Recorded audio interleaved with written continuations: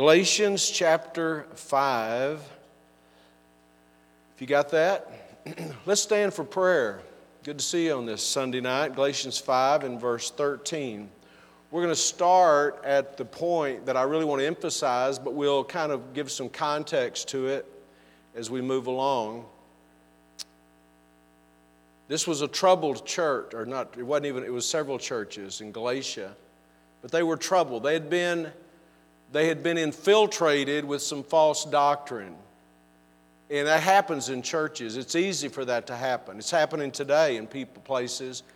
That's why Paul told Timothy, I left you in Ephesus, that they don't allow them to teach any other doctrine. Keep them straight on their doctrine.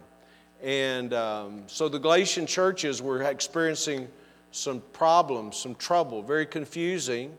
And we're going to talk about what they were confused about. But in verse 13 of Galatians 5, it says, "For brethren, we have been called unto liberty."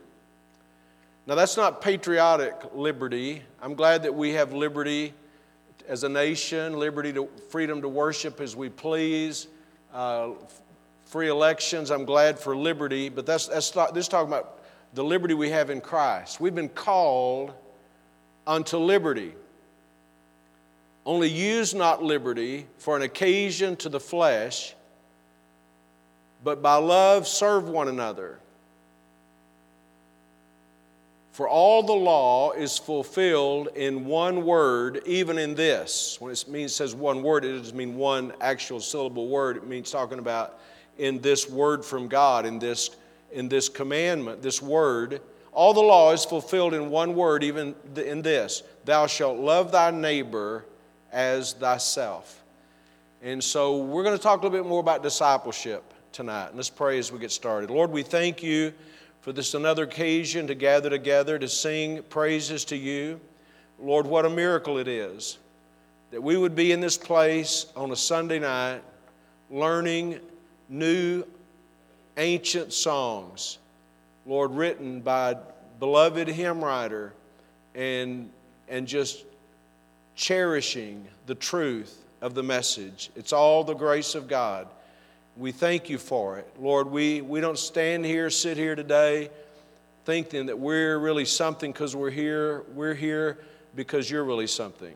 And we praise you for that tonight and pray you'd bless as we study your word tonight. In Jesus' name, amen. You may be seated. So if you're familiar with this book of Galatians, you'll know that a part of Paul's purpose, a major part of Paul's purpose in writing this epistle, was to help correct this error, to correct the direction of these churches in Galatia. Look in Galatians chapter 1 and verse 6, and for time's sake, I'm just going to mention some passages that sort of tell the story. But in Galatians 1:6, look at this stern language that Paul sends forth to them. I marvel that you're so soon removed from him that called you into the grace of Christ unto another gospel. He said, it amazes me. I'm marveling that you're so soon removed. By the way, it doesn't take long for people to start moving in the wrong direction. It doesn't take long for people to start accepting teaching that's not sound doctrine. And that was happening here in these churches. And what they were being corrupted about was not just some minor issue. We're talking about this was another gospel. That's what he calls it in verse 6. You've been removed from him that called you into the grace of Christ unto another gospel. Verse 7, which is not another, and this is a technical matter, but those two words, another in verse 6 and another in verse 7, are translated from different Greek words. And one of them means another but the same, and the other one means another that is completely different. And so he says, which is not another of the same. This is not another message that's like the first message, but there are some that trouble you and would pervert the gospel of Christ.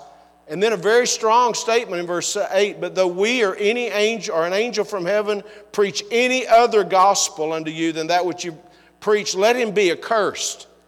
Isn't that strong language? let him have a curse on him if he tampers with the gospel, if he changes the message. And so they'd been defiled, or they were being defiled in their doctrine. In Galatians chapter 2 and verse 16, a strong statement about salvation and the fact that it can't be in any measure by works. Galatians 2:16, knowing that a man is not justified by the works of the law. No man can ever be justified by the works of the law, but by the faith of Jesus Christ. Even we have believed in Jesus Christ, that we might be justified by the faith of Christ and not by the works of the law. And he repeats this basic sentiment, for by the works of the law shall no flesh be justified. Now, if all you knew about the book of Galatians is what we've read, you'd be wondering, well, what kind of things were they teaching? Well, they were teaching that there would be some kind of a wedding, some kind of a merger of grace through salvation by grace through faith, accompanied by the works of the law. In other words, salvation plus circumcision. They were teaching, these were Judaizers, they were people who were grounded in the Jewish religion, and they were telling these new converts, yes, we believe in Jesus, but you still need to be circumcised, and that's not true.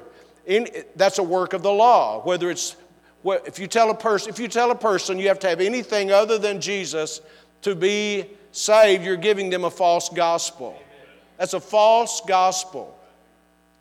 And I know that we live in a day of such, tolerance that people have the idea, well, everybody, we all have the same motive. We're all going in the same direction. It's just a minor thing. No, it's not a minor thing. It's either the gospel of Jesus Christ or it is a false gospel. And so what Paul wanted them to embrace, and I'm getting to the message now, was the freedom that's found in Jesus Christ. Not this legalism, which means you have to abide by certain parts of the law and have Jesus in order to be saved. So he challenged them. Don't get tangled up in this. Matter of fact, look in Galatians chapter 5 and verse 1. Don't get tangled up in this false doctrine, this false teaching. Galatians 5:1. Stand fast, therefore, in the liberty wherewith Christ has made us free, Galatians 5:1, and be not entangled again with the yoke of bondage. And that bondage there is not talking about the bondage of wanting to do right or serving. It's talking about the bondage of putting legalism or the law along with grace for salvation. If it's grace, it's only grace. Grace is a gift. And if you're fortunate enough to get a Christmas present, and I know many of you do not deserve it, but if you do, if you're fortunate enough, and someone gives you a Christmas present, and before you open it, they say, now that'll be $50. That's not exactly a gift, right? That's not a gift. If you can make it work, God bless you, but it wouldn't fly at our house. If it's a gift, it's a gift. If it's a gift, you don't have to earn it. And so he says to them in that context, Galatians 5:13, for brethren, we have been called unto liberty. We have been called unto liberty. We're not under the bondage of the law for our salvation. Now, I'm going to say this, I'm going to get back to this, but that does not mean all the law is bad. That does not mean we throw out all the law. Now, there are certain parts of what the terminology I would use is the ceremonial law, that we're not under that at all. In other words, the feasts, the different feasts, all those kind of things, we're not under that. We don't have to sleep in a booth. Aren't you glad about that? We don't have to go camping every year. We're not under all those laws, right? We can eat catfish if we want to. That's a good time for an amen right there. My wife and I were driving through Marble Falls, Arkansas, just minding our own business the other day. took the short route home through the woods. And we go by this place on the left that says, best catfish in Arkansas. I couldn't help it. My car just pulled right in there. We're not under the law when it comes to what foods we eat. That'd be a good time. Say amen right there. We've been called unto liberty. The law serves as a schoolmaster, the Bible says. It shows us that we're guilty, sinners, and incapable of saving ourselves. The law points us to the Savior, to the Redeemer, to salvation, the one who can save us from our sins. So we're forgiven by God's grace. We trust Him by faith. The law does not make us, we talked about this in the class this morning, the discovery class. The law does not make us saved, and the law cannot keep us saved. If there was anything I had to do, one good thing I had to do to be saved, I could have never done it because I'm a sinner. And I can't keep myself saved if I had to keep myself sinless to be saved. But we're saved by grace through faith. Neither baptism, nor circumcision, nor standards, nor devotion, nor sacrifice can save us or keep us saved. It's all the grace of God. It's through Jesus Christ. By grace we have been cleansed. By grace we've been accepted, we've been adopted, we've been justified, we've been redeemed, we've been reconciled, all by the grace of God. Thank God for that. Amen. Verse 13, for brethren, you have been called unto liberty. You've not been called unto bondage, you've been called unto liberty. Verse 13, let's read a little further. Only use not liberty, this liberty you have. Use not liberty for an occasion to the flesh. Don't take the fact that you have this liberty as a license to do what you want to do. Don't use it as an occasion to the flesh. But by love, serve one another. So what should be the byproduct? What should be the freedom? What should be the result? What should be the natural effect of us being free in Christ? What should be that natural effect? It's not just going around and doing what we please and not caring about the things of God. You know what I'm saying? That's not the result God is looking for. There's something twisted, something perverted, something wrong about that. The purpose of our liberty is not to please our flesh. The purpose of our liberty is not to pacify our own inclinations. Matter of fact, look in verse 13. Only use not liberty for an occasion to the flesh, but by love serve one another.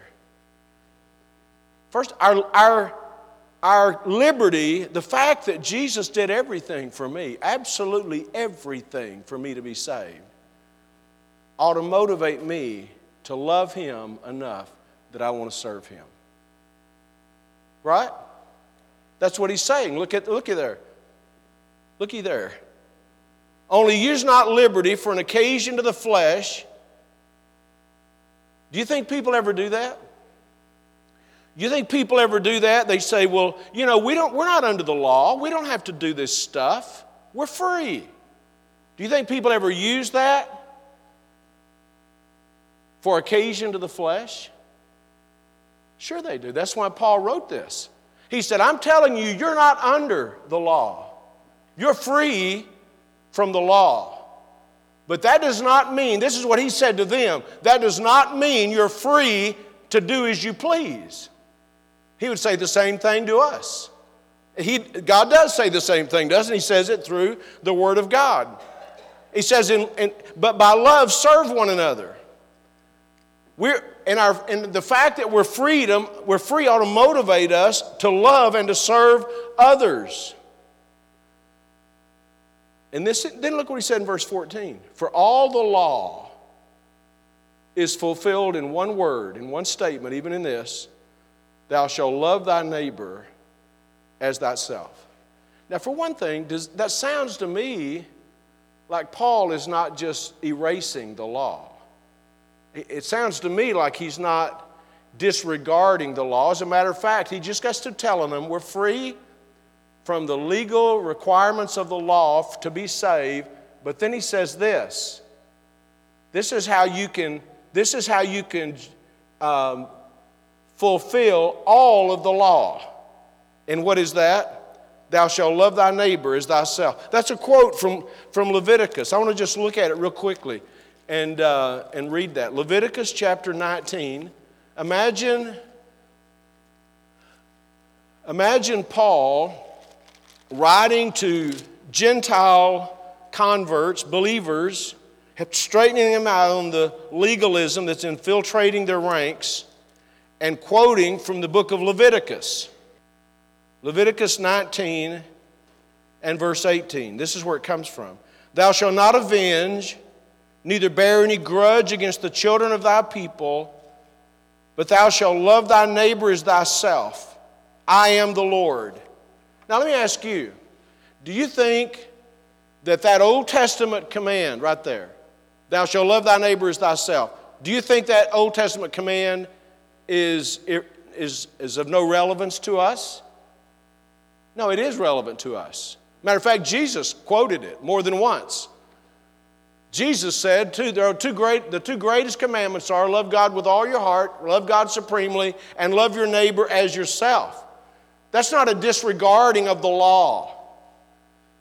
God never said that we ought to do away with the law. God never said the law, nothing in the law is relevant. Jesus quoted from the law. Paul quoted from the law. And Paul said the fact that you're free ought to cause you to fulfill what the law says, which is to love your neighbor as yourself. The liberty we have, I'm going back to Galatians 5:13, the liberty we have in Christ that we've been called to is not to be free from serving others, but it's to love God and love others enough that we are His servants and we're their servants. Now, we've been talking for a few weeks on the subject of discipleship and the disciples' call.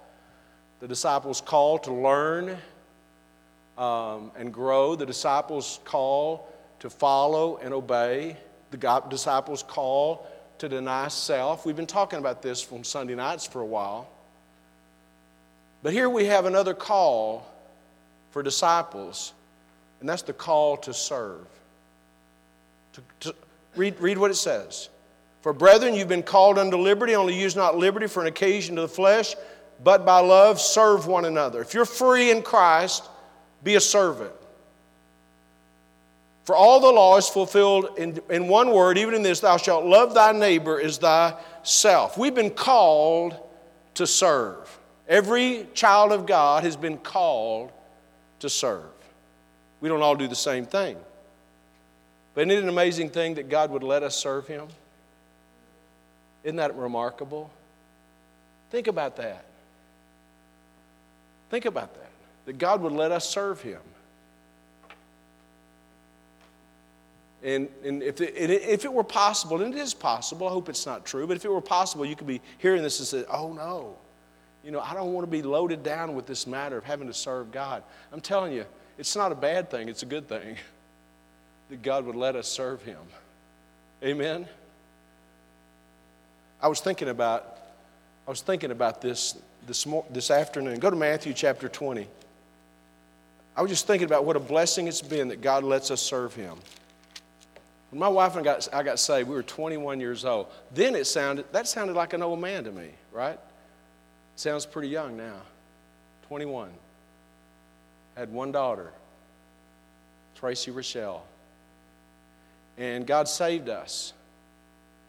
And later on, God called me to preach, and later on, things happened. But I knew right after I got saved that I had a responsibility to serve the Lord. And most of you know this, I was a house painter. By that I mean I worked for another guy, and we had a lot of work, but when I got saved, I knew I didn't need to be working with him, so I kind of went solo and just had a few jobs. And we didn't have to work all the time like people do now, because we lived in a house that my family lived in for 20-something years. We didn't have a house payment. We never had a car payment. Every car we ever bought, we paid cash for. We didn't have any bills except the electric bill. And so I worked kind of a part-time job and worked some. But when I had days off, I'd be hanging out at the church and praying and going visiting and stuff like that. I wasn't called to preach. I was 21 years old. But God had saved me. And I wanted to serve the Lord. It's an amazing thing. I look back, what a joy it was to serve the Lord. And then, on a night just like this, a Sunday night service, I think it was either Wednesday night or Sunday night, but I think it was Sunday night, just like this. I was sitting over on this side of the auditorium. Church was over. And Brother Joe Murray walked up to me with those steely eyes. He looked at me and said, "Did you ever think about being in the bus ministry?" And I said, "I think I'd try it." And so that was it. We started. So we worked on a bus route for just a few weeks, and then they gave me my own bus route. I mean, I'm a rookie. I'm just got saved. I mean, but you got to know Brother Murray. He puts you on the fast track. So then here we are, 21, 22. I've told you this story before, but we didn't have a bus for my bus route, but the church owned a Greyhound bus, a traveling bus. That became my bus. Reclining seats. It was amazing. I can still see these kids. We're going down to the loop around, the 635 loop around Dallas. We went way out kind of in an area where it was all minorities, and it was a rough neighborhood. And we'd take these day-old donuts. That's what bus co-workers do. And they're throwing these bus donuts all over the bus and out the windows. I'm having the time of my life. I got to serve God. Isn't that an amazing thing? And to think that now we're still serving Him 40-something years later. And I'm not saying this. I'm just saying I think we ought to look at serving in a good way, not a negative way. It's fun serving the Lord.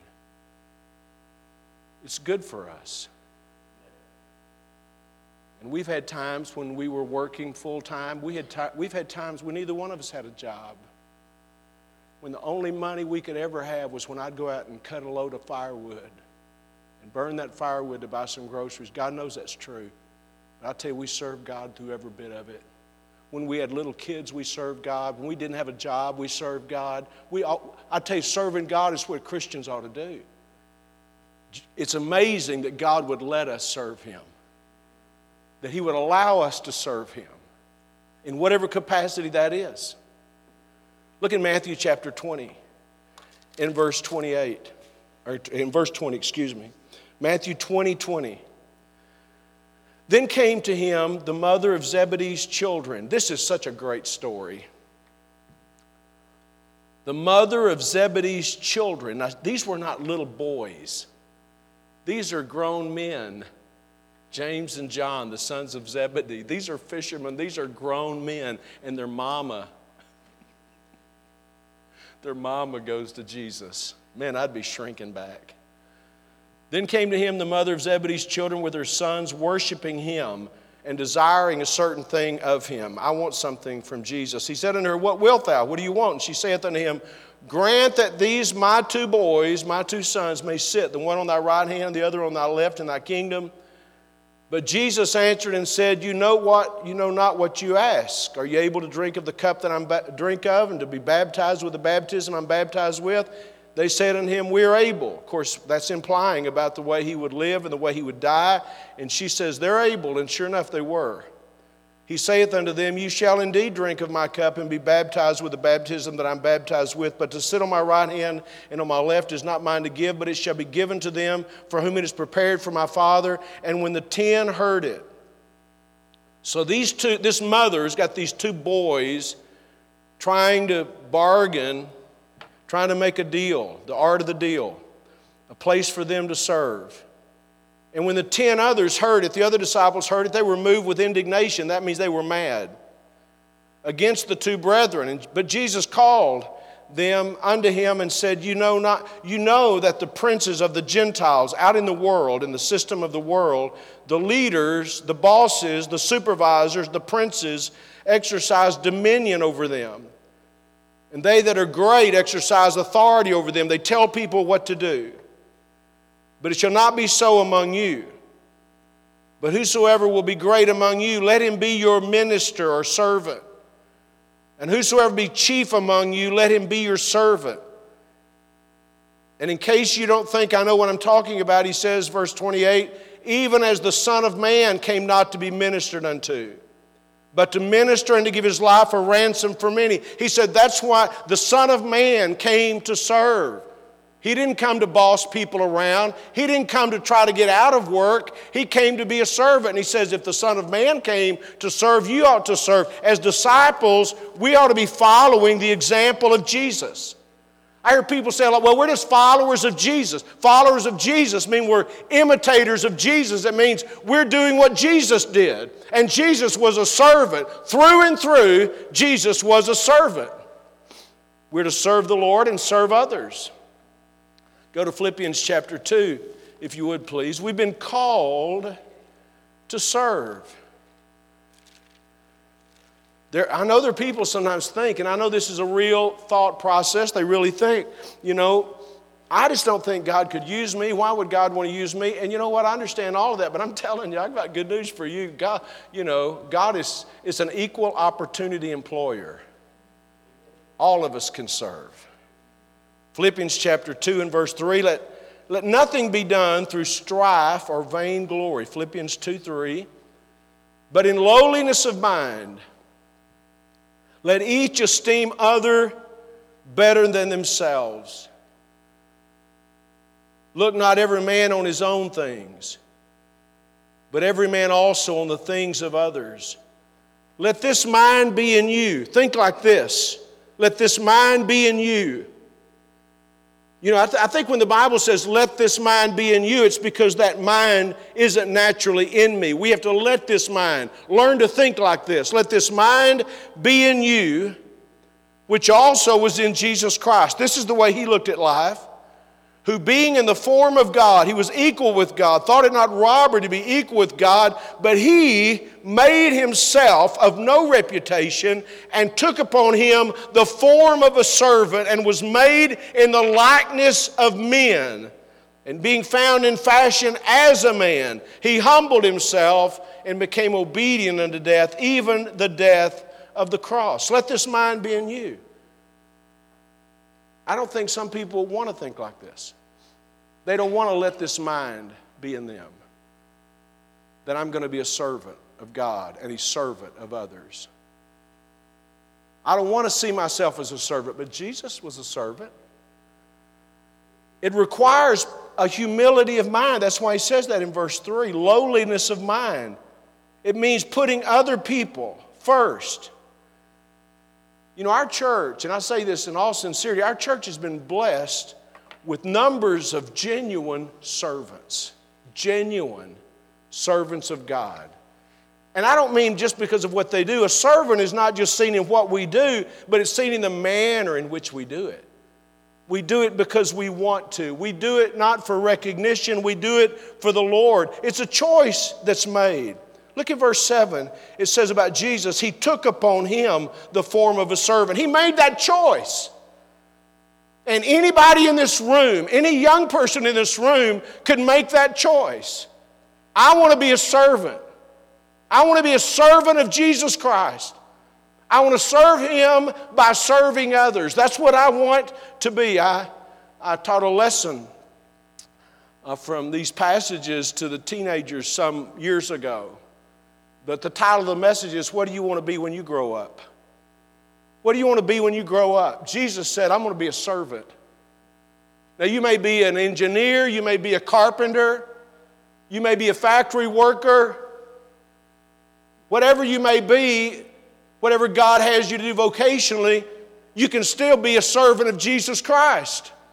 We'd all be servants of Jesus Christ. Jesus is our example. No greater example of Jesus than when he surprised the daylights out of those disciples just before he went to Gethsemane. Sweat, as it were, great drops of blood. Just before he was brutally beaten and mocked and ridiculed and eventually crucified just before that. He took a bucket of water and he started washing those disciples' feet. Man, blew them away. Blew Peter away. He says, you can't, Lord, I'll go a long ways, but I can't let you do that. You know what? That's the way Jesus is. If you're going to be like Jesus, that's the way Jesus is. He's a servant. And he didn't say, I'm doing something that you should never do. No, he said, this is an example. I'm doing this as an example. You ought to follow my example and become a servant of God, a servant of others. And I think when it's talking about that in Galatians chapter 5, and I've gotten away from that, but I'm going to go back to it.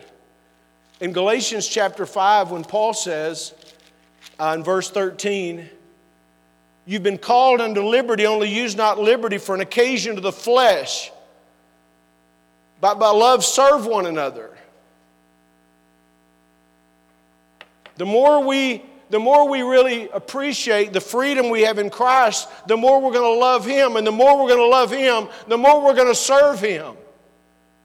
We serve Him because we love Him. We don't serve Him because we have to. We don't serve Him because it's going to make us any more saved or keep us saved. We serve Him because we love Him, because He did it all. He paid the entire price. He paid for all of our sins. He took our sins upon Himself. He went through all that we ought to go through and gives us a free gift of everlasting life. And we love Him so much that we just want to serve Him. And really, a resistance to serving Him is a reflection on whether we really love Him. That's what he says. Don't use your liberty as an occasion to the flesh, but by love serve one another. For the whole law is fulfilled in this one word, thou shalt love thy neighbor as thyself. Go with me, if you would please, to the book of Exodus. Exodus chapter 21. Boy, I love this. Exodus chapter 21. Now these are the judgments which thou shalt set before them. Exodus 21:1. If you purchase an Hebrew servant, and you could buy servants in those days, and often it was because of debt. People were in bondage, they were in debt. The only way they could pay their debt, they couldn't go put it on a credit card. They couldn't go borrow money. They would have to sell their services. They would have to become a slave, a servant. If you buy a Hebrew servant, 6 years he shall serve. And in the 7th he shall go out free for nothing. So if you buy this servant, he works for you for 6 years. In the 7th year, you have to let him go. Free. No strings attached. Verse 3, if he came in by himself, he was single, he came in unmarried, no children. If he came in by himself, he shall go out by himself. If he were married, then his wife shall go out with him. If his master have given him a wife, and she have borne him sons or daughters, the wife and her children shall be her masters, and he shall go out by himself. So you see the rules? Very simple. Reasonable, really. They're not unreasonable. You go work for somebody, you got to be a servant. You owe them a debt, you got to pay a debt. You're trying to get your freedom, you're trying to get ahead, whatever. Work for 6 years, 7th year, you get to go away free. If you go in as a single man, you get to leave single, be on your way. If you brought in a wife, you're already married, then you and your wife get to go out together. But if you came in as a single man and the master gave you a wife and you have sons and daughters, you're free to go, but you can't take your wife and kids with you. Right? You're trying to figure out a way to get rid of your kids, here's a way you could. But here's the part I like. Verse 5. And if the servant shall plainly say, I love my master, my wife and my children, I love my master, I love my family, I will not go out free. I don't want to leave. Then his master shall bring him unto the judges. This is an official decision. He shall also bring him to the door or into the doorpost. And his master shall bore his ear through with an awl, and he shall serve him forever. When I read that, this is not it's not about salvation. It's about a master and his servants. But I think you can see the application. It's obvious to me. He said, I don't want to leave. I love you. I love my master. And I want to serve you the rest of my life. That's the way disciples ought to be.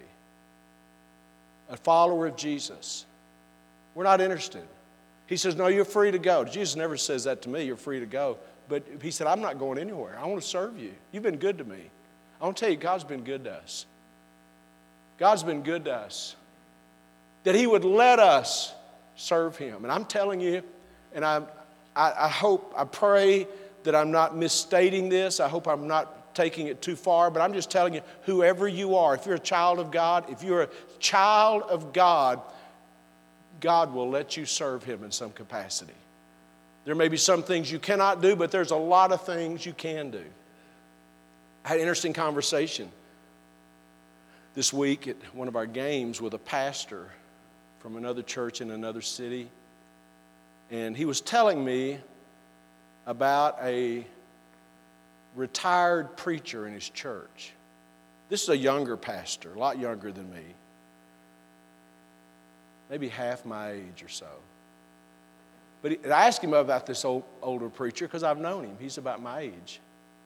And I said, how's he doing? This is what he said. He said he hangs around our church about 30 hours a week.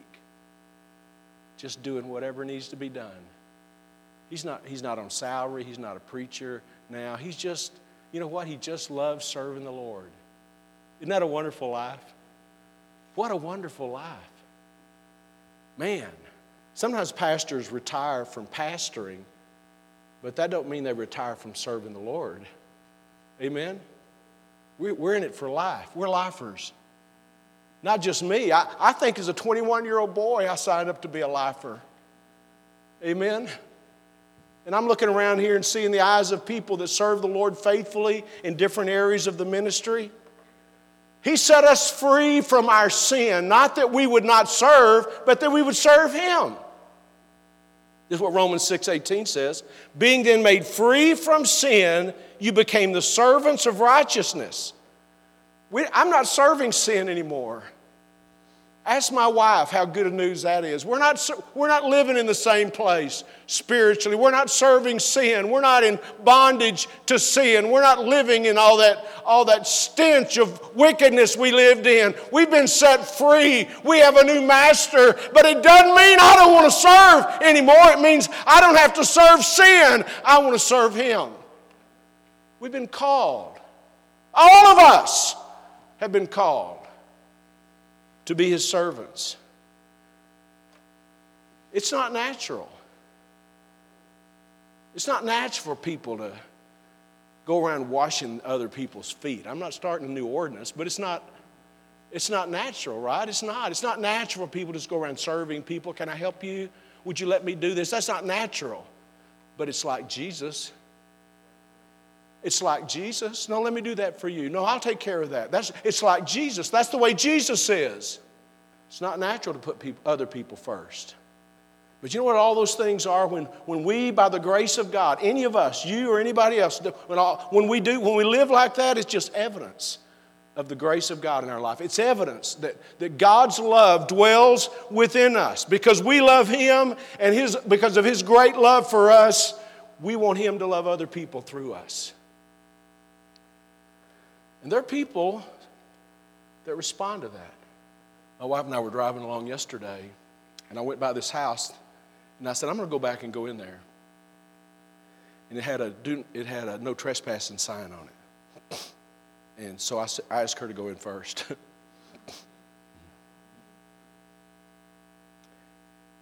I'll tell you, it was a pretty long story. I was there a long time. But let me just give you the abbreviated version. He kind of had himself, his family, isolated because he doesn't trust people or doesn't want anybody to. He's just been burned a lot of times. And we just talked, and I think he'll be here one day. But two things I just want to share with you about this matter of loving people. One thing he said was, what you're doing is the right thing. Now, he's got these barriers around his house so nobody can get in. He said, what you're doing is the right thing. Just going around and trying to connect with people. But then he said this, don't make yourself a stranger. I'll never forget that. In other words, come back and see me again. What I'm saying is, I think people want to be loved. People need to be loved. People need somebody to care for them. And you and I, within ourselves, it's not in us. It's not in us to serve other people. It's not in us. You say, well, that's just not me. It's not me either. But it's Jesus. It's in Jesus. Jesus is that way. He denies himself. He goes after people. He puts his own, he's willing to love people because that's the way he is. We've been called to serve. It's a way of life for a follower of Jesus. All of us. And this is another thing just to throw out that to me accentuates that. Not only have you been called to serve, but you have been uniquely gifted to serve. God has put in you, if you're a child of God, God has put in every one of you the ability, the enablement, the giftedness to be a help and a blessing to other people. And what a shame that would be if we didn't use it to minister to other people. Wouldn't that be a shame? None of us deserve to serve him, but we've been called. I think you can make a strong argument from the Bible for that. We've been called to serve him. And there's no